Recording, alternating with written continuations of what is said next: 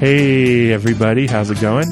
Welcome to Jerusalem News, the Teacher's Lounge, where we keep you connected to what's going on in Israel and hopefully give you some insight behind the headlines.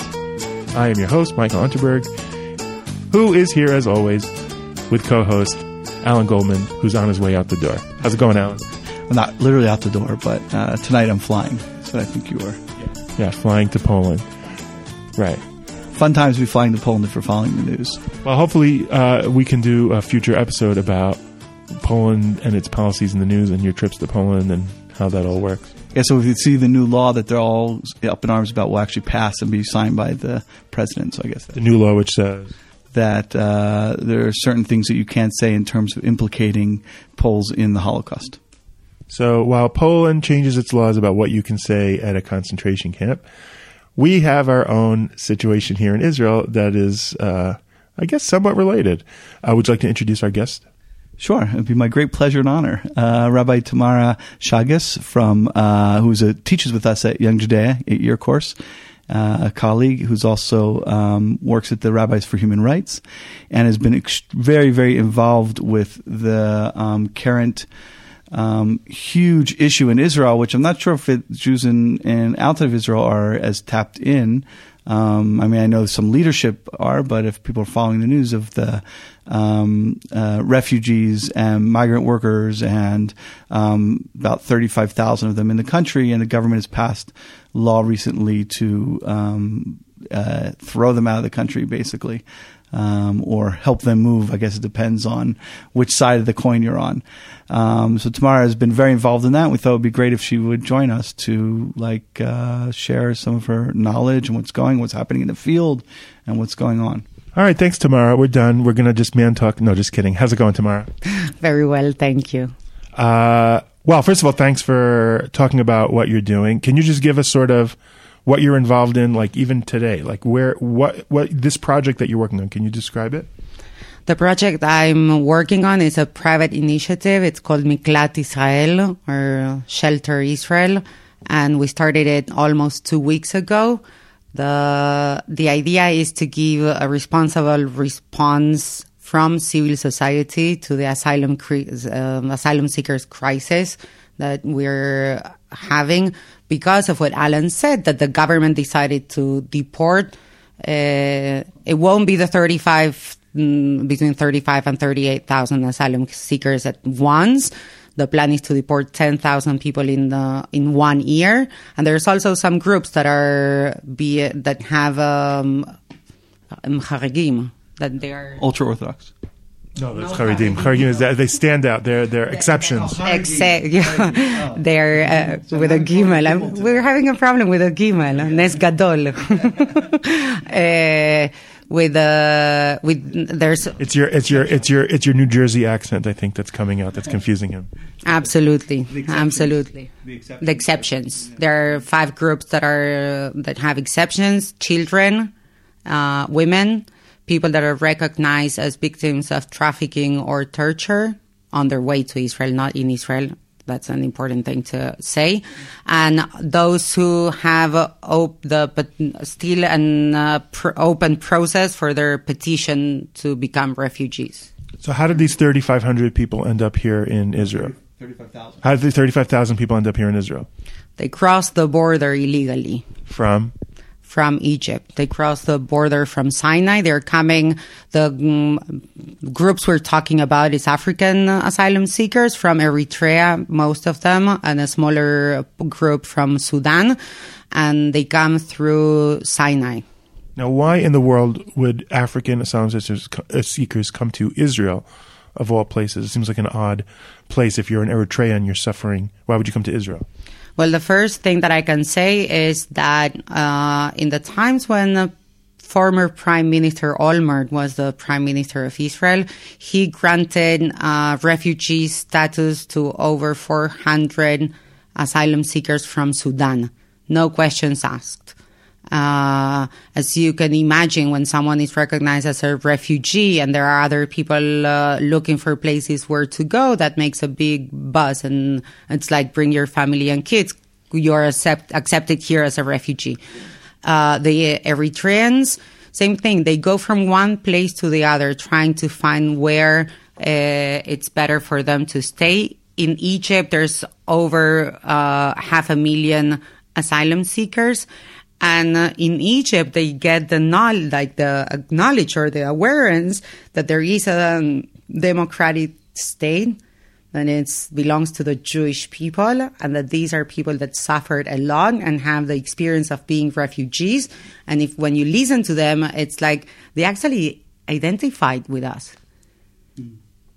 There's also a physical reason. No, till very recently, there was no real border fence along the entire length of in the desert between Egypt and Israel. So it was actually physically easier to just walk into Israel. Yes, that's also true. It's been about 3 years since we built a fence, and there are no more asylum seekers crossing the border. We're not taking any, no one is coming in. I don't know if that makes that much sense, because why weren't people from Sinai crossing and coming into Israel? The fact that there is no fence. Well, there was a lot of drug trafficking and things like that. And human trafficking, all sorts of criminal. Yeah. But not people trying to come in and stay here. No, maybe the Egyptians have no interest in coming into Israel. Just a few years ago, there was over 50,000 asylum seekers or migrant workers were in Israel. I mean, there's been and then once the fence went up there, it's almost stopped. So now, part of what complicates this issue, and to a certain extent, I think we're going to play devil's advocate with you on this and sort of ask you. You can't pull it off. Yeah. Well, no, I think it's important because this issue gets filtered through a lot of different. Well, I guess I'll mix my metaphor. I don't know. It's filtered through different lenses. It's different from different perspectives. I think it's important to clarify. And you hear these arguments. So that, for example, one of the arguments from the government is, and they're planning now to give these people $3,000, stick them on a plane and dump them in Uganda or Rwanda, which they've determined is safe for them. That's their basic plan, with all the exceptions that you mentioned earlier. And the government is saying, well, they came here illegally. They're not seeking refuge or asylum from oppression. They're just seeking better economic opportunity, and they came illegally. So we're doing what any government would do, which is you got to throw out illegal immigrants. It's not different than really any other country struggling with illegal immigration. So the first thing I will say is that these people are filing petitions asking for asylum. Okay. And unlike in other Western democracies, Israel has only checked in 10 years 1% of all of the forms that have been handed in for people asking for asylum and trying to get the refugee status. In the last 10 years, only 11 people got the status of refugee. And you have to understand that if we compare it to Holland or Germany or Canada or America, Eritreans get the status of refugee up to between 80 and 90%. Because even though, as you said, Rwanda and Uganda might be safe places to send these people to, they don't come from Rwanda or Uganda. They come from Eritrea and Sudan. I'm sure you know what happens, what's going on in Eritrea and Sudan. Before you shoot me with another question, I just want to say that most of the Eritreans are Christians. That's another thing that has been said a lot here. These are African Muslims and the Jewish majority, and what will we do? And are they terrorists? Eritrea has what makes things more complicated there is that the Islamic forces are the ones in power, and they don't like the Africans, and they come after anyone who is not Muslim. So most of the Eritreans that are in Israel now are Christians. And Sudan, I mean, come on, they come from Darfur. It's been long enough we wouldn't say no more. So I think sounds to me what you're saying is the first step here, at least in terms of Israel, is that Israel's not done due process. There's no real how can you determine that these are refugees or asylum seekers or economic, If the government wants to claim that it's the vast majority are just economic illegal immigrants, they have to show us in good faith that they've really checked that out thoroughly.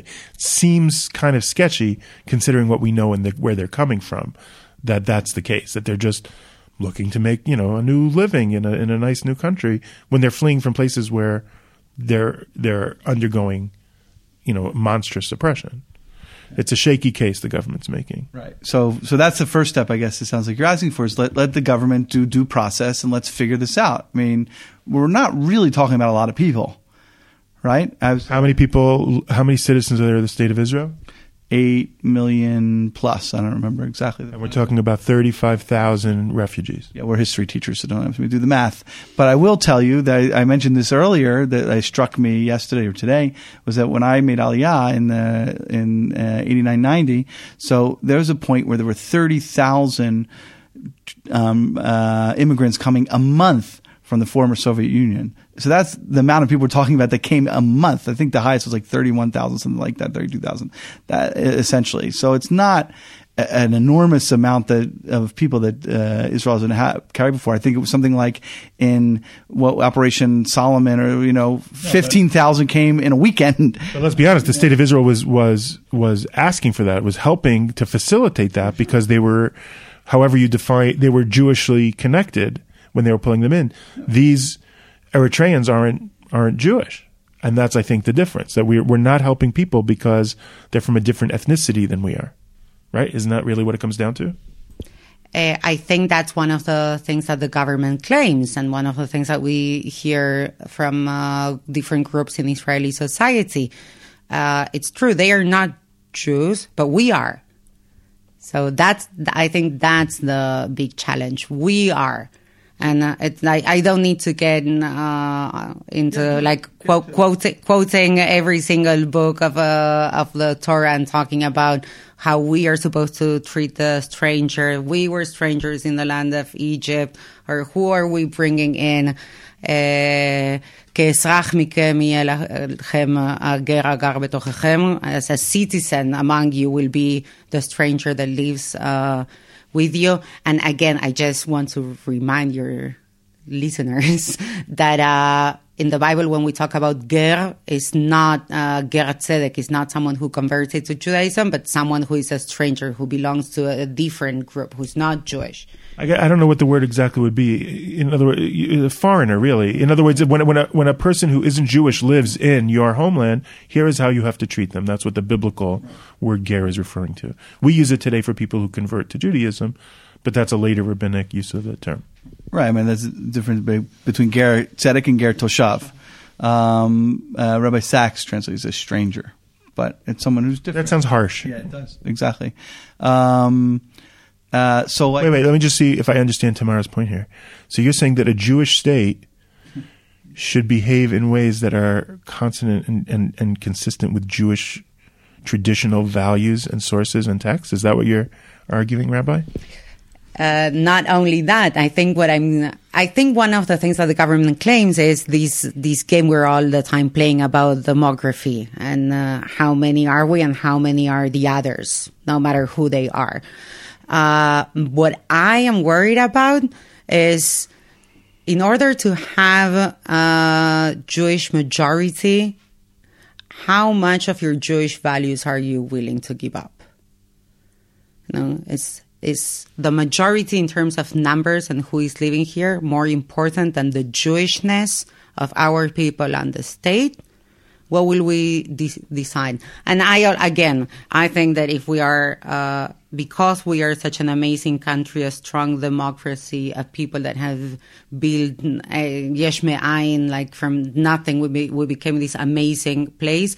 I am not worried about 35,000 asylum seekers living among us. What I am worried about is the fact that the government also decided to put most of them in a very small specific area, which is South Tel Aviv, which is already an area where people have economic and social challenges, and there's prostitution. Well, you have many people living in the street. And yes, and to the situation that South Tel Aviv had, not now, but for decades, right. You're also adding almost 5,000 asylum seekers, mostly single men, all of them black. Okay, it's important to say these African asylum seekers are black, and we do believe don't speak the language, don't have a clear economic ladder up to help them with their lives. No. And so when inevitably some of them turn to crime to survive, the government then says, well, we can't let them in, they're criminals. Yes, we of course don't want to say that being a criminal is a way to deal with, but it's not just the becoming a criminal because you can't provide for yourself. It's also the culture. Some of these people are very well educated people that are running away from Sudan or from Eritrea. Others are people from small villages in the middle of nowhere in their country. So when you talk about Western culture, it's kind of a clash, a shock. That's what absorption in Israel was about. You need to help people understand who you are, what you're like. And I think what adds to this, if we go back to this idea of the government not really doing due process, the government really never came up with a plan for any of this. And all these people are here. So in fact, why do you think that? Why didn't they? But I think that, and correct me if I'm wrong, Tamara, that it has put them in criminal status by definition, because by not doing due process, they have no means to work. So they're not real. They're really like statusless people. So if they're working actually in good job, like a regular job, let's say dishwasher in a restaurant, they're actually criminals because they're not allowed to do that because the government never went through this process and made a plan. Why do I think they didn't do it? I think because a lot of the ways that things happen here, it's an Israeli mindset of not confronting things, of just letting things, beseder, it'll kind of work itself out until it doesn't, and then you have to come, and then when you're confronted with it, then you deal with it. And now it's being politically used because certain politicians in the government want to use it as a tool for. So you're nicer than me. I'm suspicious, and maybe this isn't fair, and maybe this isn't appropriate. I think they don't deal with it because they assume it will get worse, and then they'll be able to deal with it as a bigger problem that they can solve in a way they want, rather than along the way trying to make it work in a functional way. They wait till it really gets broken, and then they can talk about deporting. Nah, you give them too much credit for actually thinking. Could be. I think. Yeah. I think, and I might surprise you now because you didn't think about this. I'm just bringing it up to you. Israel doesn't have migration laws. Yeah. That's where the problem begins. Right, but when you have South Tel Aviv, when you have hundreds of homeless black people living in South Tel Aviv, the government, you would think, would say, well, we should do something about this, and whether that means developing a refugee program or just confront these people were left, and non-government organizations were rushing in and trying to help as many of the people as they could. But where was the government? Wait, so you are saying that if there has been a problem of a law that hasn't been written and put in order for so many years, when something happens and you need it, the government should actually put it in place? I guess I'm saying I think that's what governments are supposed to do. Do I need to remind you that we have a committee trying to write a constitution for 70 years? Well, hold on. Let's be fair. The Declaration of Independence says we would have that constitution done by October of 48. So we're only 7. Yeah, I guess that's it. 70 years. Yeah. But this is such a, that theoretically, a lot of countries don't have constitutions, and you can function, although I think that's not a healthy way to function. When you have an enormous, this is a living problem. This is not theoretical. This is real honest to God problem that a lot of NGOs are working on, and the government has essentially, to a large extent, just ignored. Well, that's one of the challenges that the NGOs have. the NGOs working with asylum seekers have been covering the basics that asylum seekers need instead of giving them an extra, because the government was not giving them, most of them don't have permission to work. They don't have, these are people who have suffered torture, who walked from Eritrea through all these places, come to Israel. Many of them have post-traumatic disorder. They have all sorts of health issues. They don't have health care. Just to remind us all, in Israel, all of Israeli residents have healthcare, right? So it's not like in other places in the world. And these are people that actually need it, and they need it a lot, and they don't have it. This is a humanitarian cause. It's a humanitarian issue. And I think that Israel is much better than what we are. You know what?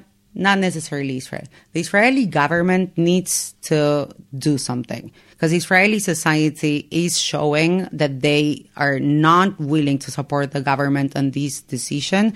I think I started talking about something else, but the initiative Miklat Israel that we're doing actually reaches out to Israeli society to take in asylum seekers. The idea is that in this way, first of all, because of the fact that in 2 weeks we have over 600 families from all over the country who have offered their houses to bring in people. That will help us spread the asylum seekers in different places in the country, which will make the situation in South Tel Aviv a little bit easier. And the other thing is the Israelis will finally know who these people are. They will be there. They will be with them, know their stories, understand where they come from, what they have been through. It's like having an ed, right? A witness. Well, it changes that very often we abstract people to ideas and then we can dismiss them. But when we see real people, we can't dismiss them at all. Exactly. So those are the main points that we are trying to make. First of all, to spread the asylum seekers around the country. And the second thing is make a connection. Give the asylum seekers a place that they can feel that someone cares about them and it's home and it's not just what the government is saying. And giving Israelis the opportunity to get to know who these people are. So something you struck me when you said, this is a humanitarian issue, is that we do a very good job, Israel, of responding to humanitarian issues outside of Israel, right? Earthquake in Nepal, in Haiti, or... Why do Israelis do that? And because we see that is part of the role that we have a country that has the abilities and the economic structure to do it. So we invested because we think we're supposed to help the world. It's just a natural Israeli thing to want to be a blessing to the world. And we do it out of proportion from other countries that are bigger than us or closer to where the disaster was. So you think that's just in the Israeli nature? I think I think that's the Jewish values that Tamara was talking about before, the traditional Jewish values. And now it's time to, I know, I'm just doing that annoying podcast thing where I frame the question as if, I got you. You didn't have to, No, it's like Radio Lab. They always do. They ask the question like they're stupid. It gets annoying, but I'm just trying to keep it going. Yeah. So anyway, go ahead. No, who are these Jews you speak of? No, just kidding. No. So, and I think that now, that this, why do we see this differently? Why should this be differently? It's a humanitarian crisis and we should get up and respond to it. It probably would be actually cheaper than all that, if it was done properly, because people could be put into the workforce. They can work. They can, you have to argue that it's easier for me to go and help somebody who isn't my neighbor than to help somebody by letting them be my neighbor, because I don't want them for a neighbor. Isn't that what it is? There's a very famous Jew that said, "En Navi ve'iro." There's no prophet in his hometown. I think it's easier to go outside. I would like to say that Ki Mitzion Tetzeh Torah, it's about what can happen, like what can happen in Zion, what can happen here that can actually bring light onto the nations. One of the other things that we're trying to do is, like, we could actually come out great of this. We could show the world that it's not all about what they all the time talk, and the Palestinian-Israeli conflict. That is very complicated. But when it comes to human lives, the Jewish state knows what to do. We can take in asylum seekers. We can give them places around the country and we can train them so that when they go back to Africa, okay, let's show them what a startup nation is. Let's teach them about democracy so that both Sudan and Eritrea, when things are getting better, have thousands of people that will come back and make that place a better place for them and for others. And we would be like great partners of Africa. That is like an amazing thing that could happen for Israel. Isn't that being a light unto the nations? Like, why are we choosing to do the wrong thing for the wrong reasons instead of doing the right thing for the right reasons? Well, you were putting that. Yeah, go ahead. I was just going to ask a question about that. So I think it's fear. And one of the big fears is that opening a Pandora's box or a floodgates, that all of a sudden now you're going to get thousands more who want to come here. Our borders are closed. No one we don't have people coming in for almost 3 years. So I don't think that that's the issue. And again, think about the fact that the United States of America has taken in the last year, in 2017, they took 70,000 asylum seekers in. 70,000 in 1 year. And we have had, for 15 years, asylum seekers, and we only took 11 in. And we are the people. We recognize them. We are the people that know about this. We have been refugees. We have been the ones who told us, for 2,000 years we were refugees. Yeah. Well, if we don't help these refugees, then we don't ever get to complain about people not taking us in when we needed help, right? Like that's gone. Seems pretty clear to me. Yeah, in other words, if the Nazis were after us, no nation would take us in. Well, that's fair, because that's what we did when we had Eritreans. I think it's one of those things, when people, especially the younger people, say, no, but I don't understand. Where was the world when X, Y, Z was happening? Not even I'm not talking about about Shoah, okay? Anything. Where were you? Where were you I'm Argentinian, okay? Where were you when 30,000 people disappeared in Argentina? Where were you? Who were you looking at? What was happening in the world? So I think this is our time. This is our chance. Where are we? It's the same as now. They were distracted by different things. When Bambi was a hit Disney movie, Jews were being shoved into ovens. So if you're going to the movie and your life is going on as normal, then you read a line in the paper, but it doesn't particularly bother you because you're not facing it. So you're distracted by things. And then if you're confronted with it, you say, well, but what about crime? What about immigration? What about changing the nature of the community? And then, and then you turn to people and you say, I've had this a number of times where you turn to somebody and say, well, that's what they said about the Jews. That's why they did. Those are the same reasons they didn't. No, Jews are different. They knew the Jews were good and would be helpful. I said, no. They said the Jews are unemployed, unemployable. They'll be a drain on society. They're all the same excuses. We became a people by taking other people in. That's the actual truth, right? We were a family, and there were 12 kids, but we were a family. We actually became a people taking people in. Who were the Hebrews that left Egypt? How many of them were Jewish? We became a people by taking. That's the amazing thing about the Jewish people. Look how different we all are. And again, I'm not saying, this is not trying to say let's bring them in and become a part of us, because Hasbe Khalil, I'm not calling for conversion of all the asylum seekers. Unless they want to. Right. But we're certainly not proselytizing and telling them you should become. Right. Of course not. But it's a little bit of responsibility on our behalf, on the Jewish state and Jewish society and the Jewish people too. The Jewish people too, because this is another thing. If many of the people who listen to you listen from diaspora, this is something that we need to pay attention to. Because this will come back to beat haunt us. This failure will. We will hear about this. I think it's also noteworthy to say that Menachem Begin, when he became prime minister, if his first act of government was opening the doors to the Vietnamese boat people, who I remember very clearly growing up, of them wandering around the seas and, all those stories we had heard about our, Well, they were so desperate to escape, they were drowning at sea in shaky boats, and Menachem Begin scooped up as many as he could. And, for years as a Zionist teacher, a teacher of Zionism, I have used that example as look, we learn a path. Look at Menachem Begin. He made that statement. Isn't that so powerful? And now, and what happened to those Vietnamese people? Many stayed here until they were able to move on and continue their lives in other places, and some stayed. How has the Likud party seemingly changed? That's a question, a question that I don't think there's an answer to, but And look, to me, when people say, well, what are you going to do? You're going to take in every refugee in the world and you can't? Well, of course not. The fact that you can't save everybody doesn't mean you shouldn't save anybody. I don't understand that argument. And you were saying something earlier about this demographic fear is somewhat un-Zionistic. What did you mean by that? Before we were recording, you were mentioning to me.